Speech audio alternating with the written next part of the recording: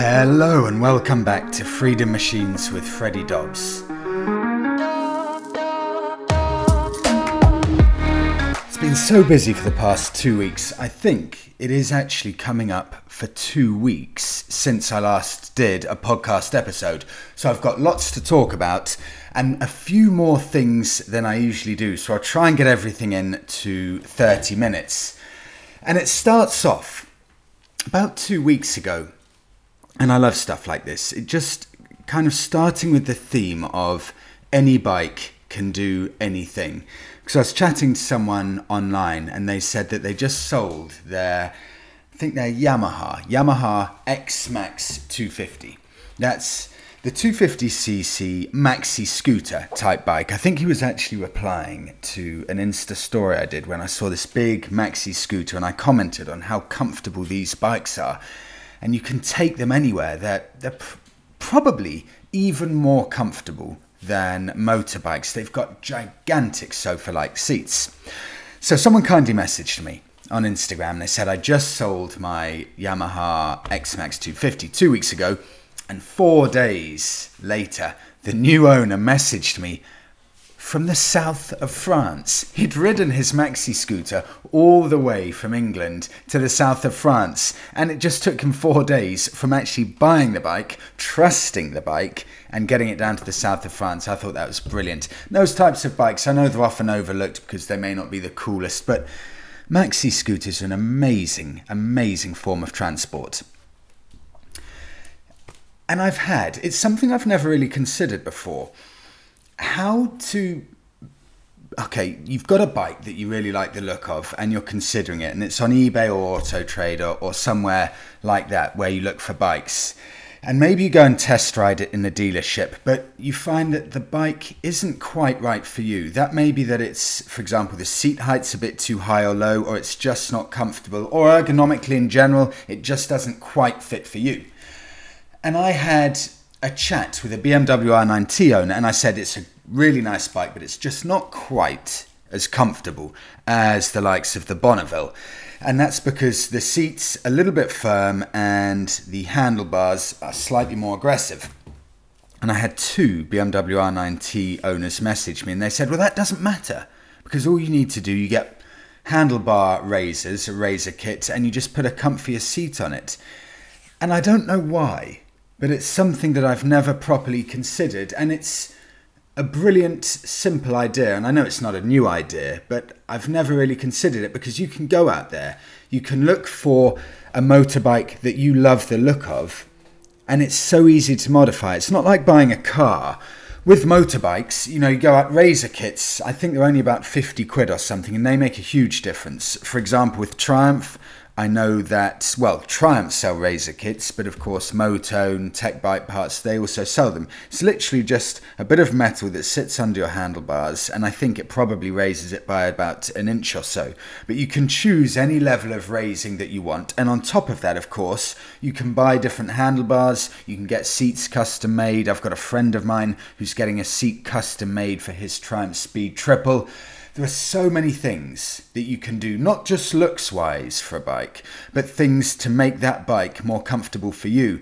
I also know a few people, probably if you're under about maybe 5'6" or something like that, who actually get a seat specially made that's lower than the original seat. Because sometimes you don't even need to change the suspension on your bike to lower it. You can just get a seat specially made, maybe take some padding out. And I know that makes a really massive difference because even with my Bonneville, if I have my thin bench seat on compared to when I take it off and put my king and queen seat on, I can tell a very, very noticeable difference in the bend of my leg. King and queen seat is noticeably higher. So I just thought I'd share that. It's probably fairly obvious, but there are a lot of riders out there who will specifically modify the kind of ergonomics. No, sorry, that's Monica there just working opposite me. She got a call. But they'll specifically modify the bike to suit their ergonomics or make a bike more ergonomically relevant for their riding style. And it's just something I haven't considered, but I will definitely start considering from now. And I had a message from an Austrian biker. And this is something that I've touched on a few times. where do you buy a motorbike that's the best value? For example, do you go to the USA to buy a Harley Davidson? Is it worth it with the money that you save buying the Harley Davidson? And does that outweigh the fact that you have to pay for shipping to get back, for example, to Europe, and then you have to pay the 20% duties? Is it worth it? And I was chatting to an Austrian rider, and he said to me, look, I love the look of the Triumphs, but the Triumph Heritage bikes, they are really expensive in Austria and they hold their value incredibly well. He said to me at the time of messaging me, the cheapest flat bench seat Triumph Scrambler, flat bench seat Triumph Scrambler in Austria, second-hand 2018 model, is €9,500. And they were only €11,500 back in 2018. That is unbelievable how well they hold their value. That is incredible. So even now, when I was chatting to him, I found just straight off the bat, in fact it's there now, straight off the bat, a flat seat. Let me get this up actually because I've got it on Auto Trader. Flat seat 2017 Triumph Street Scrambler. It's got that beautiful khaki green. 900cc, water-cooled, 7,000 miles. Have a listen to this. Probably most relevant to any Europeans because you won't need to pay for shipping costs. You can just ride it back. But £6,695 for a 2017 Street Scrambler. And for me, probably the best colour. The khaki green with the brown bench sheet from a dealer. This is from a proper Triumph dealer. So you're not having to go to someone's house and hope that they've told the truth on the bike and see if there are any kind of bits that don't match up to the description. This bike is from a Triumph dealer and it's got 7,000 miles and it's £6,695. You can probably push that down to £6,200 or so. Triumphs are very, very good value in the UK. They hold their value well, but they really are very good value. So probably most relevantly, any Europeans looking for Triumph, come over to the UK and you get a very, very significant saving if you're looking to buy one. If you can wait till the winter, I actually recommended to another European guy who was looking, I said, wait till the winter, come over, get onto autotrader.co.uk or eBay. They're probably the best places to look, but you can get an absolute bargain. And here's something not exactly motorcycle related, but this is something in the news, I think from about a week ago, that shocked me. There's a road in Montenegro currently being built by the Chinese for $1 billion. But that's not the super interesting bit. Have a listen to this. China could, and I'm reading here from the Daily Mail, that's a British paper, China could seize land from tiny Montenegro for failing to repay $1 billion Belt and Road loan for a 270-mile road to nowhere, of which only a handful of miles were ever built. So basically, the China Road and Bridge Corporation, which is a state-owned company that's building the bridge with imported Chinese workers, has not yet finished constructing the first section of the 270-mile highway to the Serbian capital Belgrade. So the first installment on a $1 billion loan from China's State Bank is due this month. So that is July 2021. But it's unclear whether Montenegro, whose debt has soared to more than double its GDP because of the project, will ever be able to pay it back. So Montenegro's debt is double its GDP. So a copy of the loan contract reviewed by a governing body shows that if Montenegro, listen to this, if Montenegro misses the deadline payment, then Beijing has the right to seize land inside the country as long as it doesn't belong to the military or used for diplomatic purposes. So in theory, if Montenegro don't pay the first set of loan repayments, then in theory, in this contract, it looks like, just from what I'm reading, it looks like China can in theory seize some land in Montenegro. Wow. Is that possible? That's going to be really interesting. I'll be keeping a very close eye on that. The Harley-Davidson Livewire. Now, I was sent this by someone on Instagram very kindly. Otherwise, I would have had absolutely no idea about this. First things that I do know.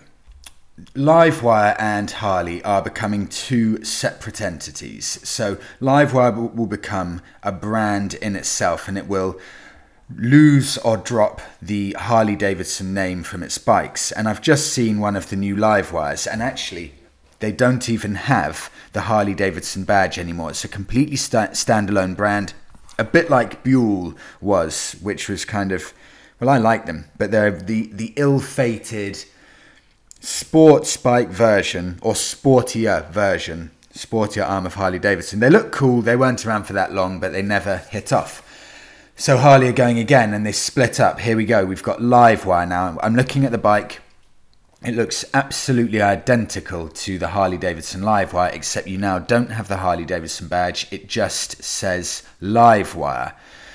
But this is where it gets extremely interesting, because where the Harley-Davidson Livewire was about £29,000, it's just way too much, really. It's great what they've done.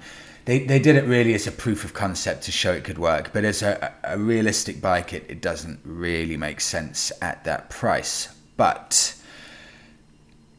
Harley-Davidson Livewire are changing everything. What you get with the new Livewire bike that looks absolutely identical to the Harley-Davidson Livewire, you get the same 104 horsepower, the same 146 mile claimed range, which in reality in green mode is 90 miles on the motorway, and you probably will get 146 in town, I think, as long as you keep it in green mode. But you get the same horsepower, same range, same pretty much everything. Let's have a look. It will be in non-American markets, probably close to the end of 2022. But this is where things become a bit game-changey. It looks like the price, if you convert it from US dollars to pounds sterling, will be about £16,000. Or 14,500 after the UK EV grant of 1,500. Although I don't like counting that, because it's not realistic to keep counting the British government's electric vehicle grant, where they give you money off if you buy an electric vehicle, because that will stop eventually when it suits them. So the real price, very possibly for the Livewire, may be about £16,000. That's a gigantic saving, and that completely transforms the way I would look at the Livewire. If the Livewire comes to the UK at about 16k, that's a very, very different bike to a close to 30k bike, and that's something that a lot of people would look at much more closely, especially if it comes out at the end of 2022. You never know how much this battery technology may have progressed that by then. Could they squeeze closer to 200 miles in a range? And that's where it becomes very, very appealing. So I'll keep my eye on that as well. This next bit, probably a bit more relevant to the UK market. See, ever since we left the EU, ever since the UK left the EU, since the 1st of January 2021, we have had to, if we want to drive in Europe, in the EU, we have to get what's called a green card. Before, every EU member could just happily drive around, work everywhere, do everything, travel everywhere within the EU. No extra paperwork, could not be easier. But now that we've left, if you want to drive in the EU, you must have a green card from your insurance provider. It's, in theory, free, but insurers will charge you a £25 admin fee to get it, and it will take up to a month to actually receive it. So it's time and it's hassle and it's money. However, it's being dropped. The UK and the EU have come to an agreement where It looks like by the 1st of August, green cards will be dropped. You will not need them, so it will save a huge amount of hassle. And also, it will save a lot of the tension that's going on, or that may go on in the future, with the Republic of Ireland and Northern Ireland, because there are a lot of people who live in one of the countries and drive to another, and it's just a huge amount of hassle, and apparently it could stoke tension between the two countries if you're constantly having to fill out these forms and ask for green cards just to travel across the border. So it looks like that will be going. And I did a survey, moving on. I did a survey on air versus water cooled motorcycles, because I've got at the moment on test the Triumph Street Scrambler, and it's water cooled, and then I put my Triumph Bonneville next to it, an air cooled bike, and I did a survey on Instagram. Which do you prefer? What do you prefer, air cooled or water cooled? And I was a bit surprised, actually. You never know exactly what it's like. Do people kind of hark back to the old school simple vibes, the character of the air-cooled bikes? But no, water-cooled won it. 60% of people said that they prefer water-cooled motorcycles. That was actually quite a big margin in the end. I was surprised about that. And I've had some messages. This is something where I'm really curious to get your input. And if I do get any input or any replies, good or bad, I will make sure to include them for complete fairness. Because I was chatting away about Triumphs and BMWs, and I had a couple of BMW owners message me saying, be careful with BMWs because they're a huge money pit. Now, two of the owners that I spoke to had BMW R90s, and they said they're lovely bikes when they're working, but they can absolutely drain you of money. And I'd be really curious, BMW motorcycle owners, please do let me know your thoughts on the bikes, because I know, as is the case with most German vehicles, they're always over-engineered, they're beautifully made, but can they sometimes be a bit too over-engineered, and does that impact the cost of ownership? I'd be so interested to find out. So if you send me an email, I'll make sure to share these. What are your experiences with BMW motorcycles with regards to cost of ownership and also reliability? Email me at dob.bs@outlook.com, dob.bs@outlook.com. Last week, I went with Monica to my cousin's wedding, and it was an extremely grand affair, beautiful wedding, about as traditional an English wedding as you can imagine. Beautiful setting, weather just held out, lovely old church in a town called Winchester, which has so much history, and we stayed in this beautiful old pub, and then we drove down to the church, and from the church we then went to the reception, and in reception we were chatting away to the bride's dad. And this isn't biking related, but it all comes under the same roof, because we were chatting to the dad, and the car that actually drove the bride and groom away was a beautiful old Citroen from, I think it was from about the 40s, something like that, 40s or 50s, stunning old car. In fact, they started making, I think, just before World War II, and I think it carried on till a little bit after World War II, so it's around about the 40s. And that's what the bride and groom were driven off in. And just behind that was a beautiful 110 Defender.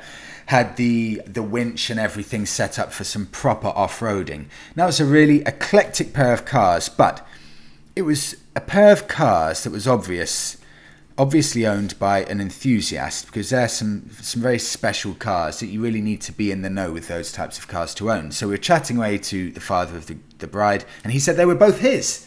Both of those cars were his.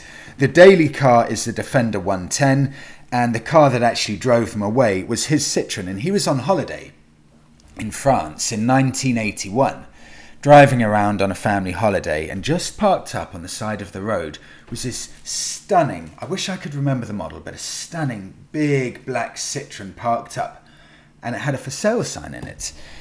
So he called up the number on the car and said, yeah, is it still for sale? If so, I'd like to buy it. And he bought it there and then, and he drove it back from France back to England, and he's kept it ever since 40 years of ownership. He does all of the work himself. He actually got it mechanically ready for the wedding. So I can imagine hearts were in mouths a bit as the engine was turned on and the bride and groom drove off. But it started first time, and I just love stories like that. Whatever it is, if it's a car or a motorbike or whatever, just something with a story that connects you and you never want to get rid of it. It's just such a brilliant talking point.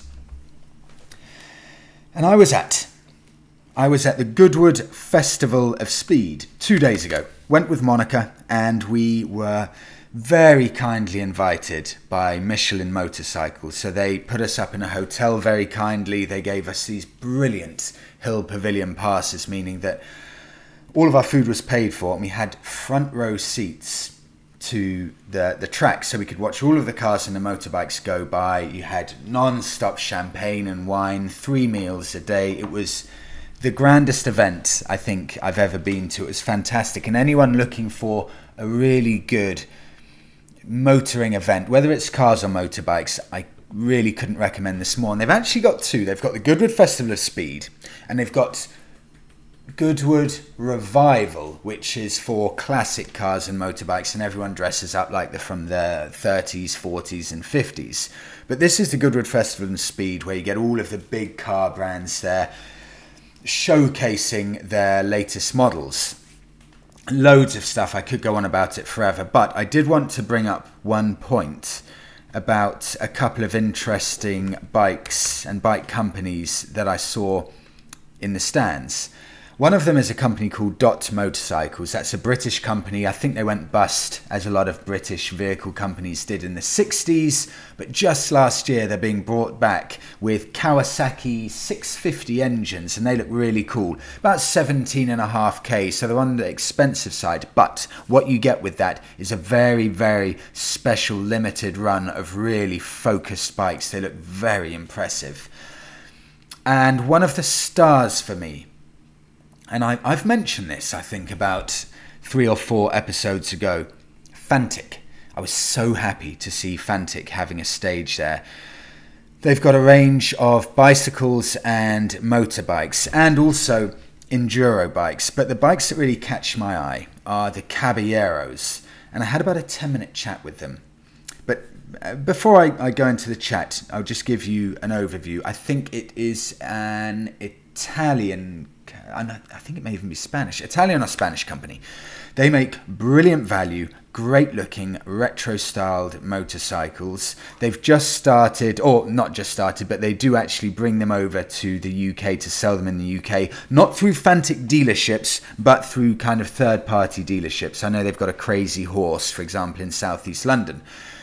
They're about £6,500 for the 500cc version, and they're scrambler style bikes. They're about 150 kilos. They also make them in 125 and 250s, but they are absolutely superb value. I was really, really interested to see what these are like, because they look so fun. And actually I was chatting to an ex-Triumph Street Scrambler owner, and he told me that he actually sold his Triumph Street Scrambler to buy a Fantic Caballero. And that really did surprise me. To sell, a very, very kind of aspirational Scrambler and sell it for a cheaper bike. But he said it's the best decision he's ever made. And he was kind enough to send me a few pics over. And I do understand it. They look absolutely stunning, these bikes, and value for money and smile per pound, per horsepower. I'm not sure if there's anything that could beat these. I know that the Royal Enfields, they're very good, smile per pound, extremely good value. But I think, and I really do hope, that these Fantics will be a big player in the motorcycle industry, because I think they've got everything needed to be an absolute hoot on real roads. About 40 horsepower or so, but I was hugely impressed. And to see them finally in the flesh, the first time I've ever seen them in the flesh, I was absolutely delighted. I cannot wait to hopefully get to try one of those, because I think that looks like one of the most fun bikes I will ever have ridden. And I won't go into too much detail, because I did a YouTube video of it, but a few days ago I went off-roading on the Street Scrambler, and this kind of leads on from that, because the Street Scrambler did surprise me, and I did check the official Triumph website. It's 223 kilos, dry weight, without any liquids in it. That's stated on the official Triumph website. And I took it off-roading, and I basically got the most stuck I've ever been. And it kind of emphasized in my mind, when I was stuck with this bike trying to get it down a hill, weight and tyres are absolutely everything. They're everything for motorbikes going off-roading. That you forget about any type of rider modes or anything. If you've got rider modes for these off-roading bikes, all they're there to do is try and disguise that the bike's probably either too heavy or that it doesn't have the right tyres. One other thing that kind of hit home very strongly to me is that horsepower, and I remember this from the Triumph Scrambler 1200XC, and I was told this and reaffirmed this actually when I was talking to the guys at Fantic. Horsepower doesn't matter. If you're off-roading, you don't need more than 20 horsepower. You want the lightest bike you can possibly get, and you want off-road focused tyres. So that got me thinking, and that has moved me on now to my bike of the week. And in that vein, after having done a few different now off-riding motorbiking sessions, I thought, okay, let's have a look. What can I find that's a cool looking light bike? What does it have to be for you to genuinely enjoy off-road biking that I've learnt over my few often failed off-roading attempts? It must be light. Really, it must be cheap, because you need to have a bike that you're not worried about dropping. You need to have a bike that you're not worried about dropping. If you drop it, you can easily pick it up. You can get back on it. You can redline it, because for off-roading, riding it to the limit of the bike is where the real fun is. You don't want to just be using 10 or 20% of the power of a bike. So I'm looking here at a few enduro style bikes, and I'm on Auto Trader because I was curious. I would like a bike that ideally looks cool and fun on the road as well. So I want something with a bit of style. I want something that ideally, I don't want to be spending more than 3,000 on it. Japanese stuff's always good because it's reliable and rugged. So here we go. I've taken, usually I put bikes that are about 10 years old or newer, but I've taken that out of the equation for this because I'm more focused on a bike that will get me to an off-road track or put onto the back of a trailer and just have a bit of fun off-road. Light-hearted, simple fun, in other words. Here we go. Yamaha. The first one that comes up, a Yamaha DT 200. Now this is a bike from 1990. Incredibly, it's about 31 years old, but it's £2,800. It looks brilliant. Classic 1990s Japanese styling in the best possible way. Super high suspension, knobbly tyres, 200cc bike with 20,000 miles for £2,800, and it actually comes from a bike dealership. That's brilliant. Then you've got a Benelli Trails bike 2900 from 1974. One of the coolest looking bikes I've ever seen. Let me know if Benelli are reliable, because I'm not familiar with the brand. And I'll just give you two more just to show you what is on offer. There's a Husqvarna. A Husky is available. Do you know what? This may even be too big for me. This is a 577cc bike. That may even be a bit too powerful for a novice like me. But £2,990, that looks like an absolute weapon off-road. That's actually quite tempting looking at that. Blue seat, yellow front mudguard. That's completely ready to go. Proper knobbly tyres on it with an aftermarket exhaust. And I'll give you one more. And I'll go for... I tell you what I'll go for. Ooh, there's a Kawasaki 125cc. Do you know what? Maybe I think I'd want a 250cc minimum. This is one. I'm glad this has just come up, because these Hondas have a great reputation. Honda CRF 250L. Remember this if you're keen on looking at some enduro bikes, because these have a great reputation. Honda CRF 250L with 23 horsepower, 25,000 miles on the clock. It's a Honda, so it will go on forever.